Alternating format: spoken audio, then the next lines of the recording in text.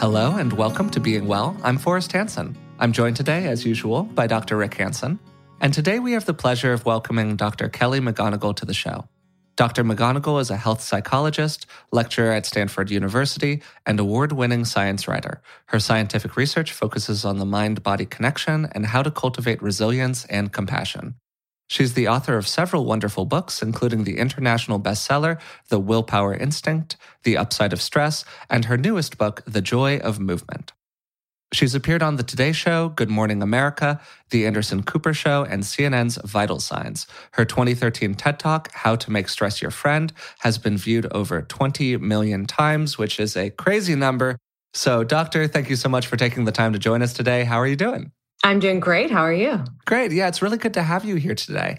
Recently, we posted a couple of episodes related to loneliness, and interacting with your newest book really made me think about that topic again. So I'd like to kind of throw something around and basically get your thoughts on it, your response to it. People have become more isolated in a variety of ways than ever before, it seems. I think that you could call loneliness a legitimate epidemic that we're facing, certainly in the United States and globally as well. There was I think 2018 Cigna study or survey that was done that said that 50% of people feel alone always or a lot of the time. And probably not coincidentally, only about 50% of people felt that they daily had a meaningful human interaction with somebody else out in the real world. I can't imagine that those two numbers are correlated, but it's worth throwing out there. One of the interesting statements that you make inside your newest book, The Joy of Movement, is that exercise and movement in general can actually draw us into connection with other people. And exercise has many benefits. I'm an exercise advocate, but that's not necessarily the first one that I would have immediately thought of before interacting with your work. So I wanted to start there. What is it about movement that can help serve as an antidote experience for something like loneliness? I'm so glad that you want to start here because I am obsessed with this finding that exercise primes us to connect with others. You know, all of my work from, way back in the day when I first started doing research in psychology, this has been one of my core interests. How do people form social connections? And when I started writing this book and looking into the neuroscience of exercise, I was not expecting to find what I found, which is that exercise primes our brains and our bodies to connect with other people, probably more powerfully than anything else you can find in the research. Everyone knows that exercise can make you feel good. There's an endorphin rush. And I think people have focused a lot on that sort of feel better effect, that if you go from not being active to being active, most people have more energy, they're in a better mood. But when you actually look at what's happening in the brain, what you see is that the neurochemicals that are released when we're physically active, anytime you get your heart rate up a little bit, you sustain that activity, it's not only endorphins that are being released, but it's also neurochemicals like endocannabinoids and possibly even oxytocin, which in combination seem to prime us to be more likely to trust others, find it easier to bond with others. And these neurochemicals specifically enhance the warm glow that we get when we cooperate, when we share in laughter, when we listen to other people tell stories. In fact, it seems like what people call the runner's high is basically the neurochemistry of cooperation and connection. And so when you go from being sedentary or inactive into a state of physical activity, you're literally putting yourself into this biochemical state that makes you less likely to withdraw from others, makes it easier to get over social anxiety, increases the pleasure that you get from any kind of play or shared work, or even just being present with other people. And this allows physical activity to do a lot of things. If you are being active by yourself and then you return to your family, you are in a neurochemical state that makes it easier for you to be that great partner or parent. If you are being active with other people, it strengthens those bonds and that relationship.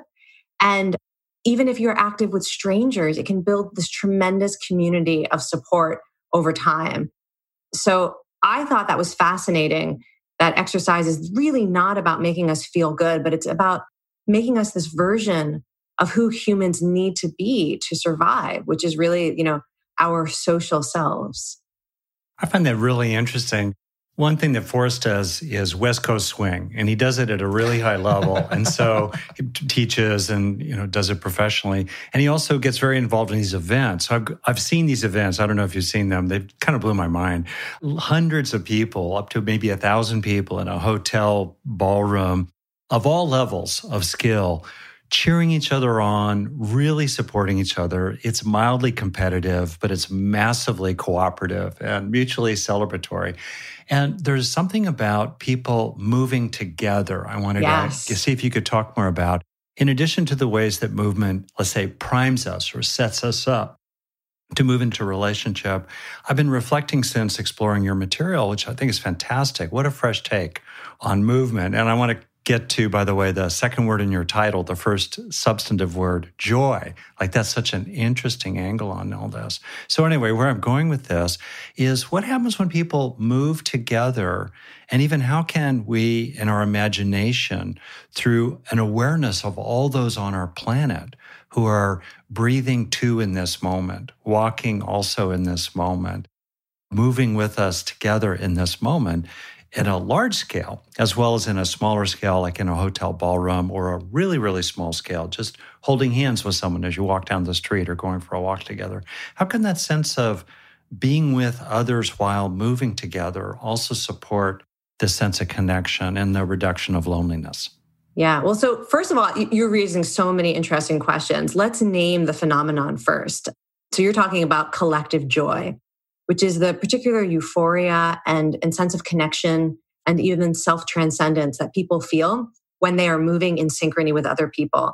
And you can see this when people are moving in ritual, when people are moving in dance, when people are moving together in an exercise class, or even when people are just walking in stride with one another. That when you move in synchrony with other people, it changes how you perceive yourself. One neuroscientist called it the kinesthetics of togetherness. That when you are moving with other people and you can see them, you can see other people's movement at the same time you feel the movement in your body, the areas of your brain that craft your sense of self, they begin to include everyone else you can see moving in synchrony with you in your sense of self. It's a literal, visceral feeling that you are not this sort of individual, like confined by your own skin and bones, that you are part of something bigger than yourself. There is that sense of a collective.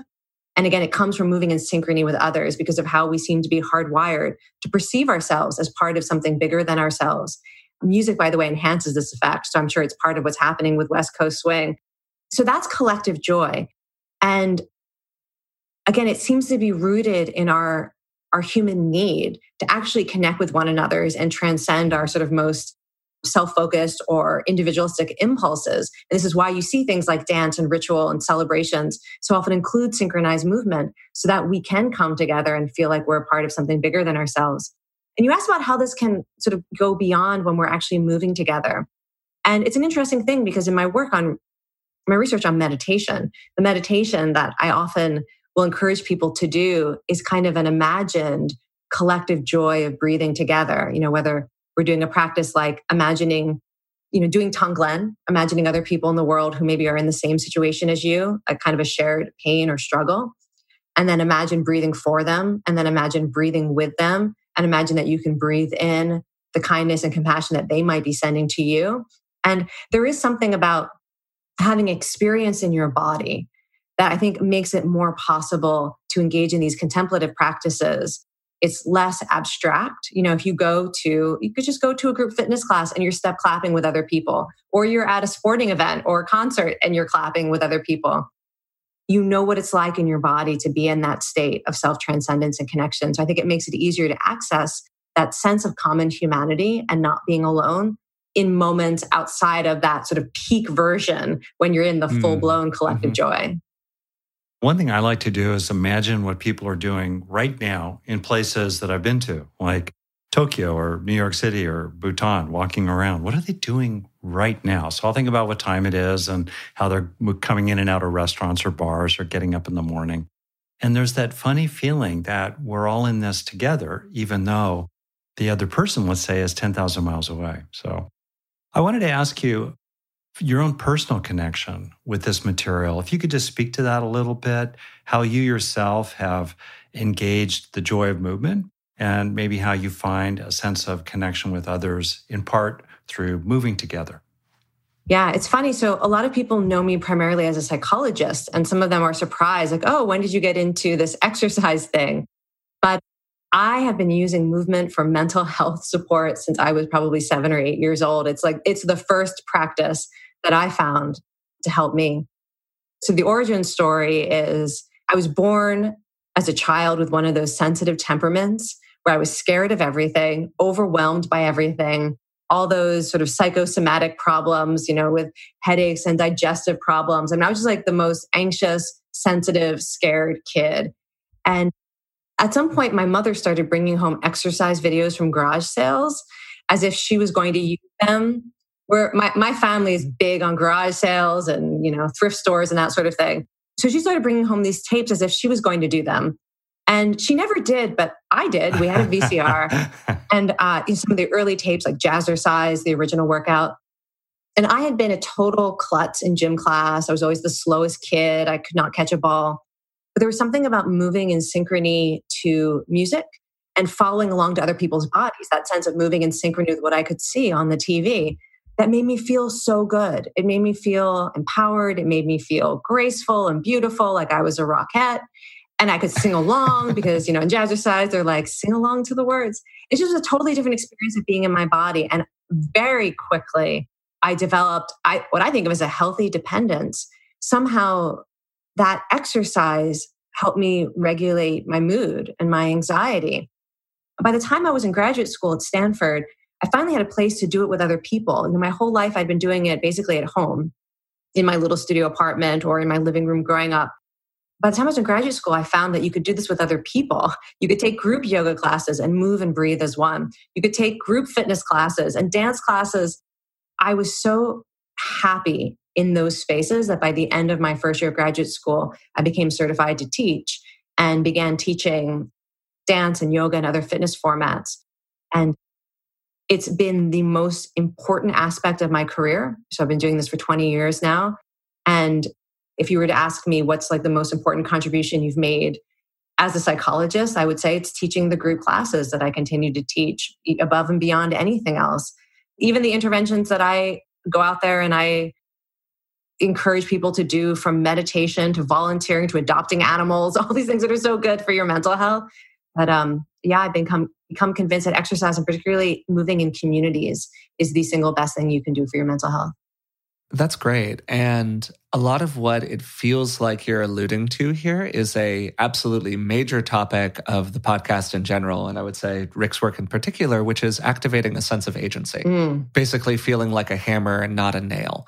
And one of the things that you said there is how growing up, you had a quote unquote sensitive temperament.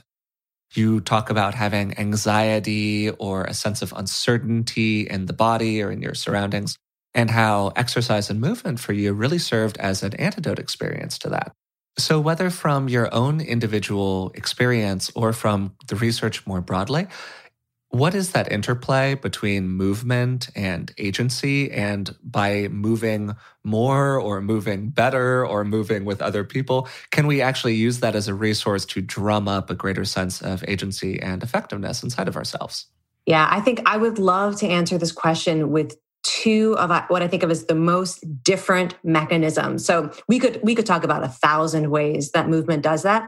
So let's talk about the two that I think of as being the most distinct at sort of the far poles of how movement creates resilience. One is super molecular at the level of things that are floating around in your bloodstream. And the other is really the stories that we tell about ourselves. And so let's start with the latter.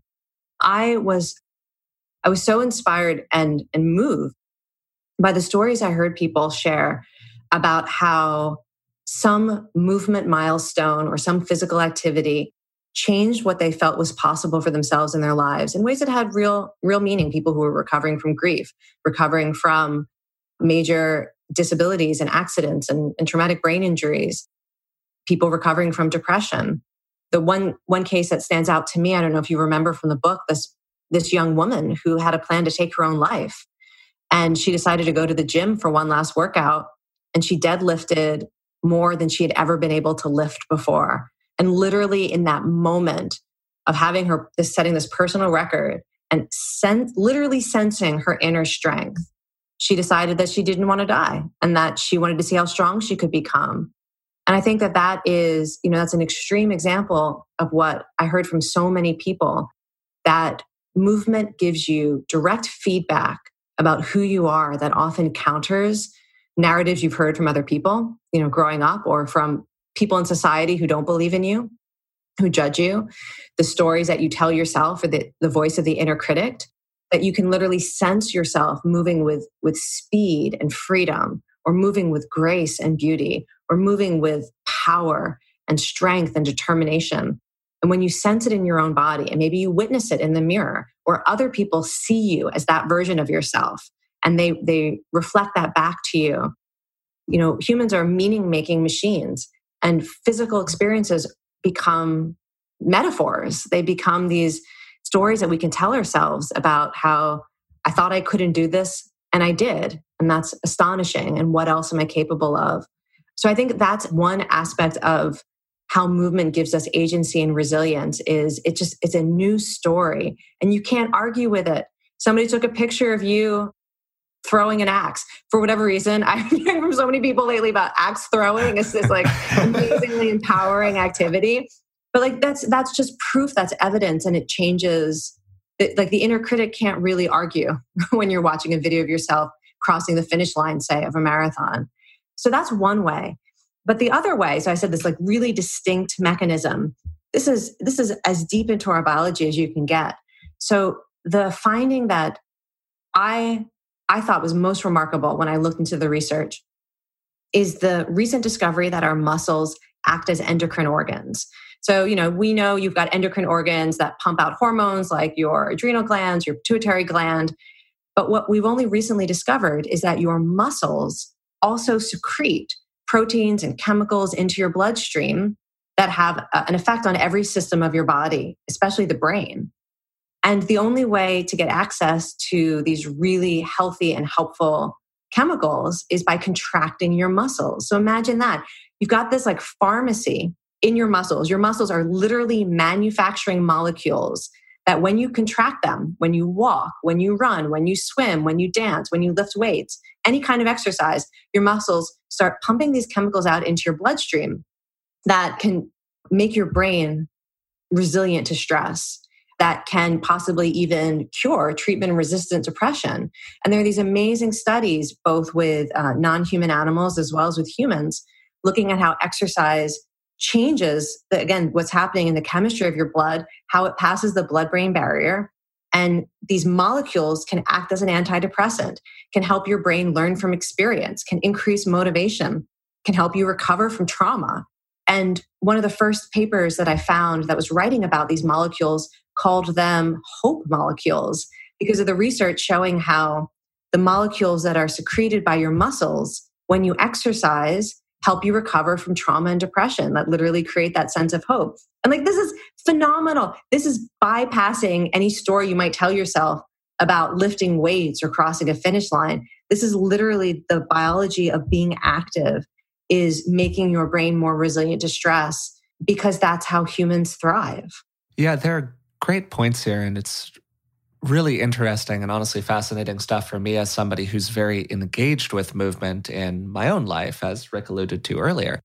One of the things that I have seen inside of that engagement, and so interesting that here we're talking about the kind of battle between the inner critic and the sort of more quote-unquote absolute benefits of movement and exercise, and the ways that it's challenging for that inner critic to sort of go to war with either A, what we actually have accomplished in the real world that you can see in a picture or capture in a video, or B, what's happening biochemically inside of us that is sort of supporting our good instincts as opposed to our negative inner critic. And at the same time, certainly as somebody who's taught a fair few dance classes or been in the gym a couple of times and talked to my friends about it, man, at the beginning of those processes, there can be a lot of self-recrimination, whether it's discomfort with the idea of walking into a gym, or somebody in a dance class who gets down on themselves because they've tried to do it 4 times and they just can't do it.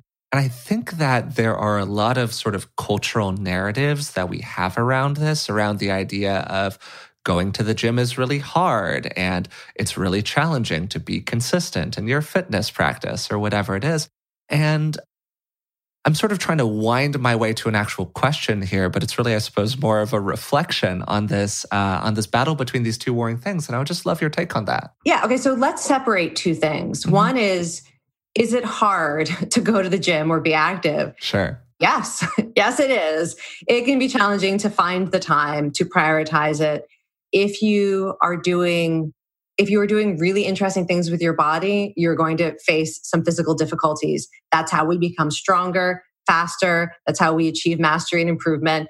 So, I'm definitely not the person. Sometimes people who are trying to sell people on exercise are like, you only need to spend 90 seconds and you can lie down while you do it. And, you don't have to get your heart rate up.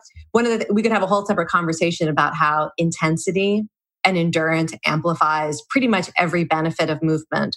So the more you do and the harder it is, often at every level, from those hope molecules I mentioned to how you sense yourself, to even the neurochemistry of connection. The more you get your heart rate up, the stronger the effect of collective joy. So almost every positive effect of movement can be enhanced by doing things that are hard. It can feel like a barrier, but people should know that it also is the path. So, but putting that aside, let's talk about the thing that actually really does drive me crazy, which is our cultural conversation about movement. I mean, not only do we have the human instincts to judge ourselves all the time and to find it difficult to go into a new environment where we don't know people or to try a new activity where we haven't mastered it yet. There's all of that. But when we talk about movement in our culture specifically, it's so tied to stigma and shame and body judgment that many people are actually entering the arena in a mindset that just reinforces suffering. So people assume the point of movement is to burn calories so you can lose weight, or build muscle so that your body is more acceptable to other people. I mean, people come in with motivations that the motivation itself produces suffering. And then you have that interaction with, maybe it is difficult the first time you try a new movement form, or you're with strangers and you start to wonder if they're judging your body. So there are a lot of things where when you enter movement with that mindset that's so dominant in our society, it can really get in the way of experiencing the intrinsic joys of movement. So, one thing you might have noticed in the book is I don't mention weight loss or calories once. And that was not an accident. If people want to experience the biggest benefits of movement, whether it's the fact that it's such a powerful antidepressant or such an amazing social glue to help us bond with others, the way it produces hope, the way it increases self-confidence, the way it contributes to our joy and meaning, all of that, you have to abandon the idea that the point of exercise is to improve some part of your body that you or others find unacceptable. That cannot be the mindset with which you enter movement. And whether or not it changes your body, I would argue that even if movement had no benefits for physical health, which of course is not true, but even if that were true, the effects on psychological health and belonging are so powerful that you wouldn't even need the physical health benefits to make this one of the best uses of your time. As somebody who's really struggled with skin issues like acne over the course of my life, I know just how great it is to not stress about what's going on with your skin. That's why I'm excited to tell you about today's sponsor, OneSkin. Their products make it easy to keep your skin healthy while looking and feeling your best. No complicated routine, no multi-step protocols, just simple, scientifically validated solutions. The secret is OneSkin's proprietary OS01 peptide. It's the first ingredient proven to work with the aging cells that cause lines, wrinkles, and thinning skin. And as somebody who's used plenty of complicated routines in the past, I love the simplicity of using their OS01 face topical peptide. Just cleanse, pat your skin dry, and apply it twice daily. Get started today with 15% off using code BEINGWELL at oneskin.co. That's 15% off oneskin.co with code BEINGWELL. After your purchase, they'll ask you where you came from, and please support the show and tell them that we sent you. This episode is sponsored by BetterHelp. What would you do if you had an extra hour in your day? We're all looking for more time, but time for what? It's easy to waste time doing the things that don't really matter, and it can sometimes feel like we never have time for what does. Learning what we really value and making it a priority in our lives is something therapy can help us with. As you probably already know, I'm a huge believer in the power of therapy, and working with a therapist has made a huge difference in my life. If you're thinking of starting therapy, give BetterHelp a try.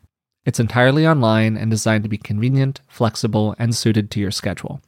Just fill out a brief questionnaire to get matched with a licensed therapist, and you can switch therapists at any time for no additional charge. Learn to make time for what makes you happy with BetterHelp. Visit betterhelp.com/beingwell today to get 10% off your first month. That's BetterHelp, HELP.com/beingwell. If you like being well, I think you'll really enjoy the Dr. John Delony Show. Dr. John's show was recently in the top 5 of all podcasts on Apple Podcasts, which is just an incredible accomplishment, and it speaks to how much value people get out of the show. Dr. John has a PhD in counseling, and he's been working with people for over 20 years. And the show has a very cool format. Real people call into the show, and he walks them through how to navigate a tough situation related to common challenges. Maybe it's something related to their relationships, anxieties, or emotional well-being. He explores a lot of topics that are similar to what we talk about on this podcast, but while we can sometimes be pretty theoretical in nature, the format of John's show just creates a lot of directness and practicality to it. I think it's actually a really nice complement to what we do here on Being Well. No matter what you're going through, the Dr. John Delony Show is here for you. And if you ever need some advice, you know who to call. Listen to the Dr. John Delony Show wherever you get your podcasts, or follow the link on our website. Given the benefits, I find myself just wondering, why do so many of us, me included, flame out? In other words, I think back on the gyms I've belonged to, and, I probably 4 or 5 of them, I paid for the membership and petered out. Yeah. And also, I'm someone who really recognizes the value of movement. My own background, which you may know a little teeny bit, I was really young going through school, skinny, anxious kid, picked last for sports teams, no sense of myself. Then, here's my story. I, at age 11, maybe joined the Boy Scouts. In our very first camp out, we went to Joshua Tree National Monument in California. There's a very specific place we went to.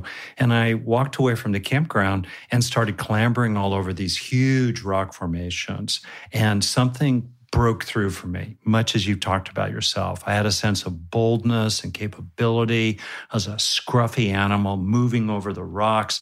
None of my alpha comrades who scared me were willing to do what I was doing. And it was like a total process of self-discovery. And I've actually been back to Joshua Tree several dozen times probably since then. So I'm someone who knows about this. And yet also, I'll start a program and I'll just kind of peter out. I see other people, they sort of peter out. They know it's good and they just don't stick with it. So what's up with that? And given your expertise, what can we do about that?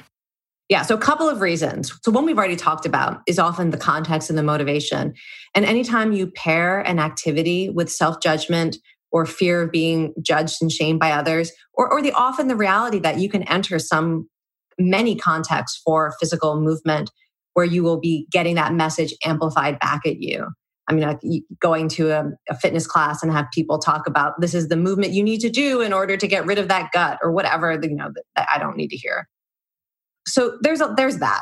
And that will make anyone sort of lose the joy that's inherent to movement. Another reason is that, so we know that being physically active changes the brain to make you like it more and enjoy it more and want it and need it. But that takes time. So if you're somebody who hasn't been active in a while, maybe you were active, a decade ago, but your brain has sort of forgotten. It seems to take about 6 weeks on average for the reward system of the brain to be reshaped by regular physical activity. And it's why people who are really hooked, like people like me, if I've been consistently active for decades, I don't really remember what it was like to kind of like that sense of, I don't like this, I hate every minute of it, it's hard. Because the brain actually changes in structure and in function to make movement more rewarding and also to sensitize you to other joys in life as well. That's one of the main neurological effects of regular activity is, food tastes better and sunsets are more beautiful and laughter, funny things are funnier. But like I said, it takes about 6 weeks on average for that to kick in. So if you can't get through that first 6 weeks, you could start and stop over and over and never understand what it's like to have a brain that has learned to love movement and really reward you for it. So sometimes it's about getting people to stick with it and understand that, what you feel in your first few workouts is not what you will feel in your body and in your brain. It's like we know that our muscles adapt. So people know that if they lift weights for 6 weeks, they will have different muscles at the end of it. I think people don't understand you also have a different brain at the end of it. That just like your muscles find it easier to lift weights and actually it feels good, even if it felt horrible when you started, you have a brain that will enjoy it, find it easier, find it more pleasurable. So that's part of it. You have to find a way to get through that. But I think the thing that will help people do that is it's really important to find an activity that is linked to other joys. It's not that hard to do, but it is harder than, say, maybe taking the first opportunity to be active. So if the classic example of somebody who wants to exercise more is to bring their phone to a treadmill and scroll through social media while they walk on the treadmill, this is not the most intrinsically satisfying form of movement. You mentioned, going out into the wilderness and climbing and experiencing yourself as wild. I always tell people, what's the video if somebody sent you a video of a movement? What's the video you would slow down and watch and be like, wow, that's incredible? Like, is it somebody pole vaulting? Is it somebody pole dancing and the artistry and athleticism of that? Is it a beautiful yoga pose? Is it people struggling to cross the finish line at a 5K or a half marathon? What's the thing where when you watch it, you're like, that's interesting, that's incredible. And find a version of that movement that works for your body and that is accessible to you in your community. And that is going to be a completely different experience than looking for the fastest way to do a workout. And, some combination of that, and maybe even do it with people you love, since now we know movement's going to help you connect with others. Find a relationship you want to strengthen and find that extra social support. And that can make it easier as well. Yeah, I think that's a great piece of advice, particularly at the end there. A lot of what I've seen in my own life, in whether it's my own physical practices or just in the dance community generally or whatever it might be, is the extent to which those social bonds do get strengthened by doing things together with somebody else, whether it's about having a workout buddy or a dance class buddy or whatever else you're getting yourself up to. And I think it's awfully convenient here, and probably not a coincidence, that part of what we're talking about is willpower. And that's been a major focus of other areas of your work. You're talking here about really setting the stage for success, moving into something. But even if you set the stage well, even if you engage with a topic that you enjoy, even if you do it with somebody you love, there are probably going to be moments where it's just a lot easier to stay in bed or just a lot easier to do whatever the negative activity is rather than engaging with your movement practice. So in those moments, those hard times, or maybe creating the circumstances so those moments don't come up so often, what have you seen from the research or your own experience that's really helped people out? Yeah, so it's worth pointing out. So talking about willpower, I define it as the ability to do what matters most to you, even when it's difficult or some part of you doesn't want to. So one of the first things that can really support any sort of behavior change is getting clear on what matters most to you. Absolutely. And if it doesn't matter most to you, I'm not here to control what you eat, buy, do, say. This is about what matters to you. So whether it's movement or any other sort of behavior change, you need to be crystal clear that you believe that committing to this is going to have a positive effect on your well-being, your relationships, your ability to contribute to the world, will relieve suffering in your life in some meaningful way. And so that clarity is actually the most important thing. Whether you're, setting a New Year's resolution to exercise more, what do you believe is the best possible thing you will experience by making that commitment? And does it really matter to you? And it may be that it does not, that is not the most important thing. And to be really clear about what that value is. Research shows that when you're trying to make a behavior change, even a one-time reflection on that. So if you were to think, the reason I say I'm going to go for a walk outdoors 3 times a week is because I believe it will contribute to my energy levels, which is really important for me being able to balance right now being a caregiver and my job, which I love, like that. And I really believe I need to find a way to sustain my own energy so I can do both at the same time. Like that's what your value is. You spend a few minutes reflecting on it. Research shows that that actually increases your willingness to do that behavior when it's inconvenient. It makes you more likely to remember what your goal is rather than get distracted by it, and supports that behavior change over time. So I think that's the most important thing. And then in those moments where you feel that other part of you rising, the part of you who is stressed out or exhausted or being pulled by a different priority, that you recognize it as a choice point and you give yourself permission to do anything that reinforces your value, even if it's not the full-blown thing that you hope to commit to. So you bring it back to the value. That's really cool. Yeah. Yeah. So it's like maybe you thought you were going to go for a long walk outdoors 3 times a week, and you discover there's a choice point and you can't figure out how to make it work that day. You don't say to yourself, so I guess my goal was wrong, or I guess I'm giving up on this. You say, well, what was that thing? I wanted to enhance my energy so that I could do these 2 things that are important to me. Could I right now stand up and do a yoga stretch, put on one song that I love? Do I have 3 minutes to move my body? And if I don't even have that, can I put my hand on my heart and say, you know what? In this moment, I didn't find a way to make it work, but I'm not giving up on this goal. I'm not giving up on myself. And to practice self-compassion.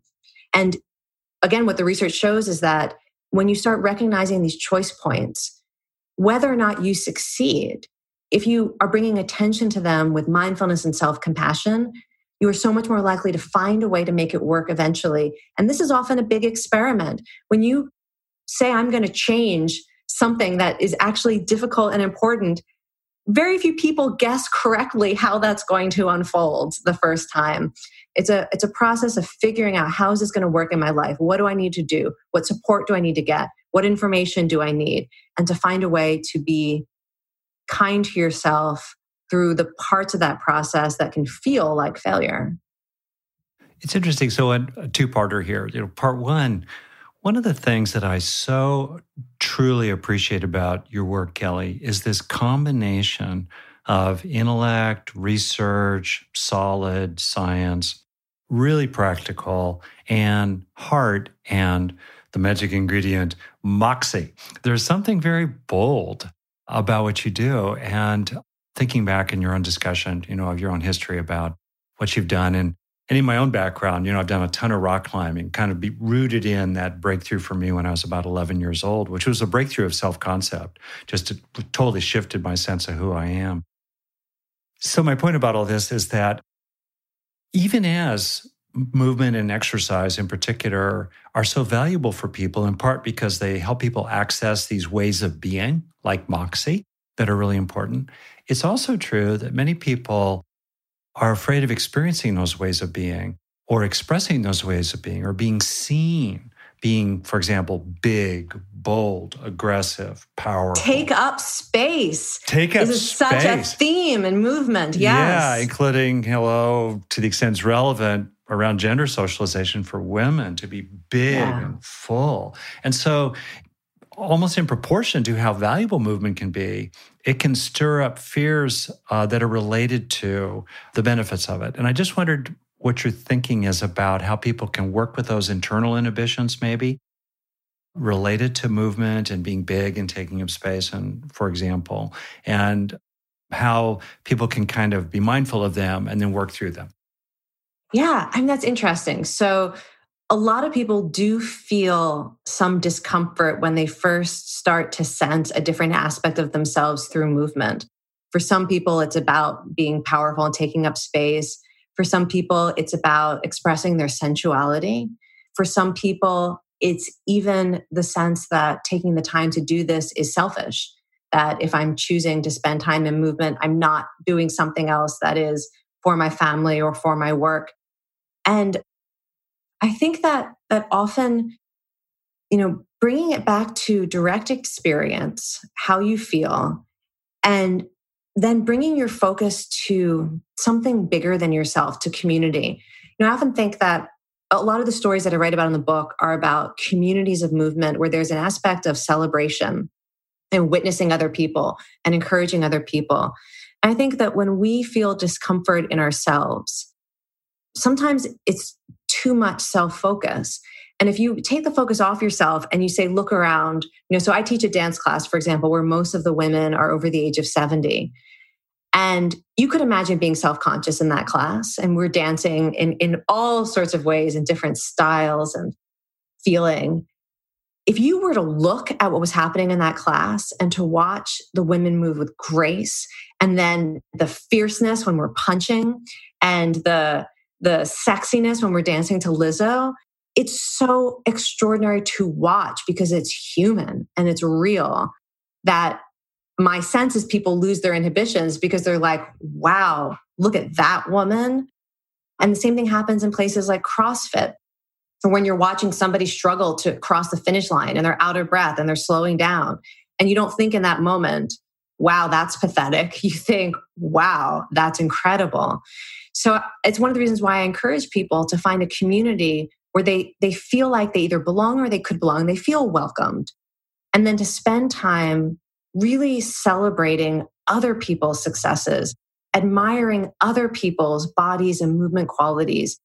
It's similar to, I think, when we're trying to cultivate self-compassion. And I always tell people this is not like a do-it-yourself, do-it-by-yourself project. One of the things that really unlocks self-compassion is the sense of common humanity and looking at strangers and saying, just like me, this person wants to be happy, but also knows what it's like to be angry or lonely. That being able to celebrate other people's humanity and every aspect of themselves through movement will really help people overcome their own inhibitions. It's it's like the circle of compassion. It all comes back to self and other. That's great. I want to ask you two questions if I could. So one is, I'm thinking about movement in a much broader way now through talking with you. And in addition to those sort of massed forms of movement where someone will do a workout, do a run, do a class, okay, fine. We're still moving throughout the entire day, as you well know, right? We're breathing, we're shifting. You're shifting in your chair. I know. I just moved into like a different yoga pose in my chair. Yeah. Which leg was on top. So during the, 90% of a person's day, even someone who's doing structured, intense, super duper movement 10% of the time, during the other 90% of the time, including rolling out of bed in the morning or something like that, or just working and, keyboarding, talking with other people, how can people bring into those more everyday movements, walking down the street to get your coffee, whatnot? Yes. How can people bring in the enthusiasm, the wisdom, the moxie you're talking about here about, intensive movement into that other 90%? Oh my gosh. So I have some ideas. Some will be immediately rejected by people listening as being ridiculous. They're probably good ones then. While you were saying it, I was thinking about how, like, sometimes I will crawl into the kitchen, get off the sofa and crawl into the kitchen like I'm an animal. Or I will, hear a song that, a car driving by and I'm on the sidewalk and I will dance for 10 seconds.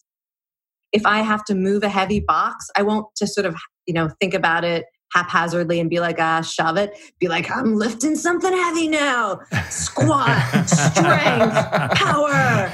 But that there are everyday movement has these different qualities to it that you can, for somebody who loves the idea of an elegant port-de-bras in ballet, the way you stretch your arm and you look in the direction that you're reaching. Why could you not do that when you open the kitchen cabinet and you reach out for the can of beans and you look at it and you draw? I mean, once you have a movement practice that you love, you will discover that your body is capable of all different qualities of movement in everyday life. So I feel like that is probably a stretch for some people, but I got to tell you, the people in my life that I'm around, we play in that way. And we're like free in our bodies. And parents know how to do this with their kids. So just do it when your kids aren't around also.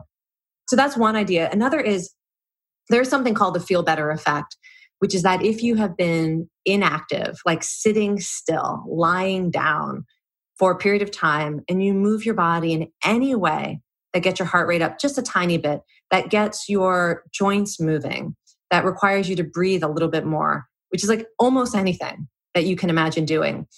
it tends to immediately shift people into a state of having more energy and being more optimistic. It's a really funny, precise psychological effect. I think of it as, I call it embodied optimism, that when you go from being inactive to active, you have more hope, you feel more confidence, you feel better equipped to handle the challenges in your life, you feel like you have the energy to do it. And no matter where you start, you could start being sort of bored, depressed, anxious. Any sort of movement seems to move you in that direction of having more energy and a more positive mindset. So you can choose to do that anytime you need a reset. When you find your thoughts spiraling in a negative direction and you realize that you've been sitting still for the last hour, get up and do something else. And you can choose these movement resets that are really powerful and doing them throughout the day. And it doesn't matter if you burn any calories. It doesn't matter what it looks like. It's literally an effect of using your body to be more fully alive. That's a great reflection and a really awesome piece of advice that now, of course, I'm going to be thinking about when I leave this interview and I go to make my lunch about how am I chopping the carrots or whatever it is that I'm doing. So, and also, wait, can we just say about this is not a joke. Yeah, I agree. It sounds so ridiculous, but I recently started giving talks on the topic of this book, and I will bring people up on stage and ask them to do certain movements for like 20 seconds and say, how do you feel? And it doesn't matter who they are. If you have them do a certain movement, I had these CEOs, these male CEOs, I had them literally do a ballet port-de-bras, and they were like, I feel beautiful. I feel graceful. I had them imagine picking up battle ropes and just swinging back, just in your imagination. And people feel powerful and determined. So it seems silly, but we know, again, if you spend any time with children, you know the power of imagination and you know the power of using your body to produce specific states of mind. And we should never lose that capacity. Yeah, no, I think that's absolutely true. And speaking of children, child self, whatever it might be, there's one question that we also ask everyone who shows up on the podcast. And I'm really curious as to your response to it, because so much of what you've talked about here is the transition that you've made. If you had the opportunity to go back in time and talk to that younger version of yourself, I'm imagining you at 8 to 12 years old, what would you want to tell that person? I would say to that girl, you have an incredible intuition and you can trust it, which I essentially have. And that has been, I think everything good in my life has come from being willing to listen to this. I feel like I've been blessed with the ability to sense when I should move in a certain direction, even when other people tell me it's a mistake. And I've always listened to that. It's a physical sensation around my heart. It feels like I'm being pulled forward. And I would tell her, trust your intuition. It's going to serve you. And get over yourself as soon as you can. Like whenever. No, there was a moment when I graduated. It was the summer after I graduated college, and I had this really clear insight that if I actually wanted to help people, which I did my whole life, I remember this thought: you need to get over your own stuff. Like you need to make that happen, because your ability to help other people is going to require you to be strong and be resilient. And so whatever you need to do to deal with your own stuff, like do it, because that is going to be what's required to move into this next step. So that's a really wonderful reflection. And Kelly, thank you so much for taking the time today to do this. Oh, thank you for this conversation. Yeah, it was really wonderful and also really personally useful. So today we had the pleasure of speaking with Dr. Kelly McGonigal. The conversation was focused on the various ways that movement of all kinds can have a positive impact on our lives, and particularly how movement can draw us into connection and relationship with other people, and even serve as an antidote to the experiences of loneliness. Dr. McGonigal shared some of the research on just how movement can draw us into greater connection, and some of the fascinating ways in which our biology is activated by movement.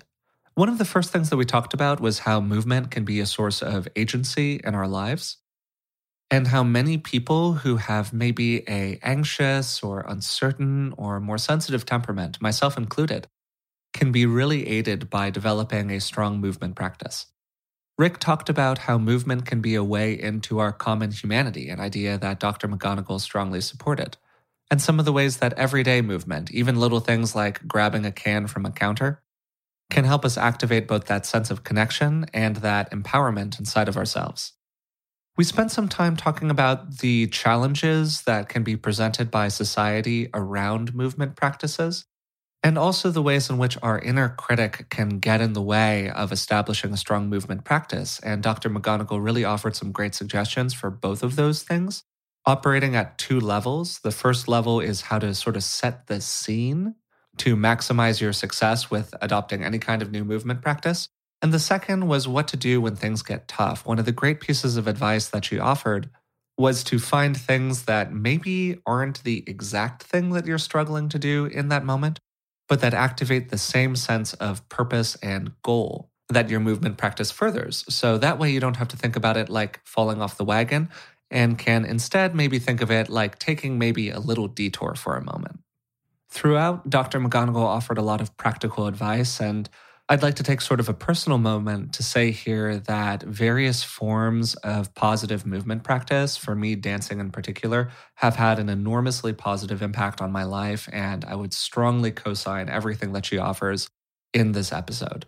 I think that if you want to make a big, meaningful change in your life in the new year, one of the best ways to do it is through adopting a consistent movement practice. Again, the book is The Joy of Movement. If you're interested in learning more about the book, or maybe even purchasing a copy, we've included a link to it in the description of today's episode. I'd also like to remind you about Rick's Foundations of Wellbeing online program. The program is still accepting registration. And if you would like to learn more about that, I've also included a link to it in the description of today's episode. If you've been enjoying the podcast, we would really appreciate it if you would take a moment to like it, subscribe to it through the platform of your choice, and maybe even leave a rating or a positive review. It's really one of the best ways to help us out. So, until next time, thanks for listening.